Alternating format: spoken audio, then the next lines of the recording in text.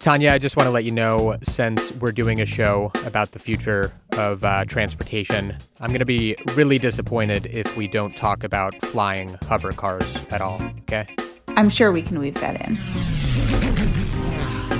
Hey there, Pulse Check listeners. This is Jeremy Siegel, continuing our special series on the coronavirus outbreak. Today, we're doing something a little different and taking a break from the health aspect of the pandemic to look at transit. We will never have everyone going back to 9-to-5 commuting. Traffic patterns continue to change. More and more people start driving again. We will continue to need high-capacity transit services, whether that's rail or bus rapid transit. And those services need to be the structuring devices for the way we design our region.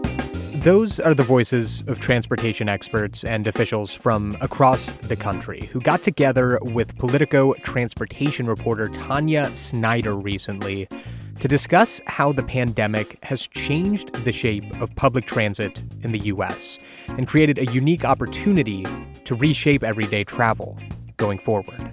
So today, I'm talking with Tanya about what she learned. So Tanya, how would you say the pandemic changed transit and the way we think about it in America? Well, I think that part of what the pandemic did was it showed us the importance of essential workers, and it showed us the importance of transit that essential workers depend on. When white-collar workers, knowledge workers started working from home, and a lot of people became unemployed as well, essential workers were still depending on transit. And transit systems at first found themselves with 5% of the ridership that they'd had a week before, a month before, and started to really wind down service to save money, and then realized that transit was really the thing holding society together. The essential employees that had been the ones who've been trying to keep some kind of normal going, many of them have been extremely dependent upon the public transportation services. Because if essential workers couldn't get to work, couldn't put food on our tables, couldn't heal our sick, then society, which was already, if you think back to last March and last April, we were so vulnerable. Things were so fragile. These are jobs that can't be done from home. And with an ongoing unemployment crisis crippling our country, many workers have no option other than to show up, despite the health risk. And to think that, in a sense, transit was one of the things that was really holding us together, I think gives us a new appreciation for what transit does in helping people move around and helping people who don't necessarily have their own cars, don't have their own access to a private vehicle, but depend actually on the most efficient mode of transportation we have, which is mass transit. So you have this situation where the pandemic is shining a new spotlight on the people who depend on transit. But at the same time, now you have society just starting to go back to normal. Like I saw last week, I think the New York subway had its biggest day of ridership since the pandemic began, right? That's right. Yeah, so it feels like, we're in this sort of weird moment where things could go back to exactly how they were before, or we could use the pandemic as an opportunity to figure out new ways to go forward and learn from it. And you got together a group of transportation policy experts and officials to talk about that. And you all came up with a series of ideas for how to reshape transit. And I thought we could just walk through some of them. Does that sound okay? Sounds great. Okay, the first one you all came up with is to consider equity in transit more and to put an end to transit redlining. What exactly is that? Well, we don't talk about redlining in transit the way that we talk about it in terms of housing, but we can certainly talk about equity issues and the ways that we serve people and the fact that we've underinvested in transit for so long, partly because it has this kind of reputation as being for poor people in a lot of places. Mm-hmm. And so we underinvest in it, and then that becomes a self-fulfilling prophecy that people with other options will take any other mode of transportation because it's faster, it's more reliable, it's more pleasant. And we leave transit for the people who can't afford anything else. So when we have a system like that, we are prioritizing and incentivizing the least efficient mode, right? The one that leaves us with congested cities, traffic jams, streets that where walking and biking are dangerous, with 40,000 people dying on our roadways every year, and with a climate catastrophe where transportation is the single largest emitter of climate emissions.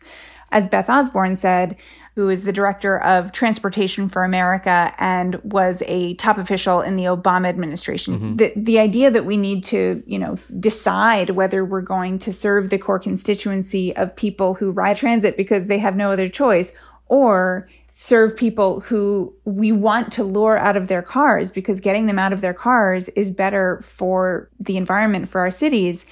We shouldn't have to make a choice. We should be providing good, reliable, frequent service for everyone. What we have to say is, how are we going to move people around our region? Whether they are essential workers or white-collar workers, it doesn't matter. All people need to be able to move around efficiently. And that's what you would do if you decided to fully invest in your transit system. So the idea is like transit is the last resort for a lot of people and the only choice sometimes for lower income essential workers, but to not only make it more equitable, but to make things more efficient and cleaner for the environment, you make transit appealing and convenient so that it's the first choice across the board. Right. And Mohammad Mazgani, the Secretary General of the International Association of Public Transport in Europe, made a really good point that I think that a lot of people in the United States are afraid to make, which is that you're really not going to get greater transit ridership and adoption among people with other choices if we continue to incentivize driving alone, if we continue to make parking free and give up so much of our public space, so much of our public roadways to people driving alone, and then let them clog up the roads so that buses run slow and it takes people a long time to get where they're going on transit. Because we can't just say, okay, let people use their cars and go wherever they want with their cars. I mean, the city will collapse if we do that. We have to put the priority on the most efficient modes, which are, of course, walking, public transit, cycling, and then cars. If we keep subsidizing oil and gas, if we keep doing all of the things that we've been doing, all of the policies that we've been putting forward that really incentivize driving alone, and say, what we're ending up with are counter to every goal that we set for ourselves as a country. And so let's incentivize something else, but it's going to be hard to incentivize transit without disincentivizing driving. And that makes a lot of people mad. How do you disincentivize driving? Well, a lot of those things that I mentioned. I mean, first of all, we've been afraid to raise the gas tax for 28 years. I mean, that's an easy one. We need to pay for transportation somehow. That's been the way that we've been paying for it. So actually raising the gas tax, not being afraid to have a user fee for driving. But we're getting into where people have more fuel efficient vehicles and electric vehicles. And that's great for the climate goals. But for the rest of our goals, in terms of congestion, in terms of having great cities, in terms of maintaining public space, in terms of social equity, driving alone is still driving alone, even if you're doing it in an EV. And so I think that making sure that people are paying the cost of their use of public space. And that could also mean lowering speed limits in a lot of places to make sure that cities are safer. And that might mean that transit becomes more competitive with driving in terms of time spent. And parking. I mean, we give up vast swaths of our city for parking, including on roads or surface parking lots or garages. And we let people park in them for free. And that's incredibly valuable space. So all of those things have a cost. And that's just a cost that we've decided not to make drivers bear. And in other places where they're really dedicated to improving transit, drivers bear more of those costs. The next idea that the experts you spoke to came up with, and I feel like this kind of goes hand in hand with making transit more equitable, is to refocus on bus service. Why buses specifically? Well, there's been an idea for a long time, again, going back to this idea of, are we going to serve the people who use transit all the time? Or are we going to try to lure people out of their cars? There's been this idea that rail is a more sort of upper class mode, that, wealthy professionals are not comfortable on the bus. They're comfortable on rail. Again, if we make the bus great, everyone's going to want to use it.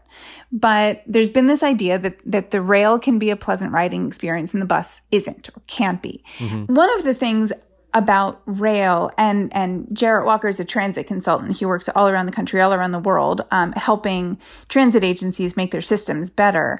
And one thing that he said that was really interesting was that for a long time, rail was held up as you can't build economic development around buses because buses are too flexible. A bus route could be there one day and then gone the next. A rail line gives you permanence. It gives you the sense of permanence, and it allows businesses to build around it and have that certainty that the transit is going to be there to serve their business.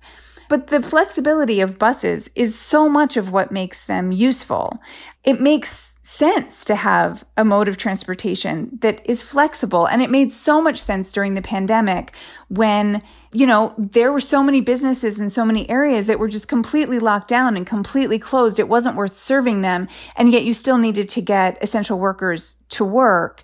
And so you could just on a dime, transit agencies could reconfigure their bus routes so that they were serving the people who were still riding at that point. The last in your list of ideas that I wanted to talk about on how to change transportation coming out of the pandemic is to detangle jurisdictions. I can relate to this one because as an audio journalist, I'm constantly detangling cords for all my equipment. But in all seriousness, explain this one to me. Like, what is the problem with transportation jurisdictions that we're seeing, and how do we fix it? I really learned a lot talking to the practitioners on this one and understanding that to put in a bus stop, to put in a stop sign takes such a maze of permits and permissions from so many different agencies, so many of which are out of the control of the city officials that really have their eyes on the streets and know what needs to be done.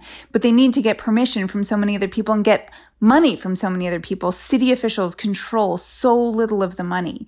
Bev Scott, who is also a transit consultant now, but has been the CEO of 4 different transit agencies, spoke to this really clearly. I could take any one of them, 10,000 bus stops. Every one of them requires a permit that I don't give. If you took the anatomy of a street and just started putting the different agencies and stuff that have to give approvals for what in order for things to happen that we're talking about, I bet you would be amazed, okay? To put in a stop sign, you need to go through so many different permissions and authorities just to get that done. And Keith Benjamin from Charleston also mentioned how hard it is because he doesn't control the roads, and that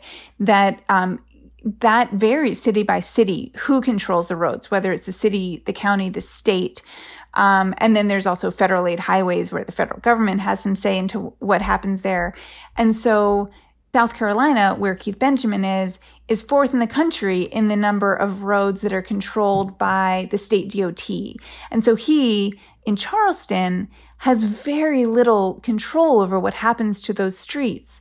And that's a disparity that goes back a long time, that the way that city officials look at transportation is just really different from the way state officials look at transportation. State officials tend to be looking at longer distances and how to connect parts of the states, and they're often looking at highways.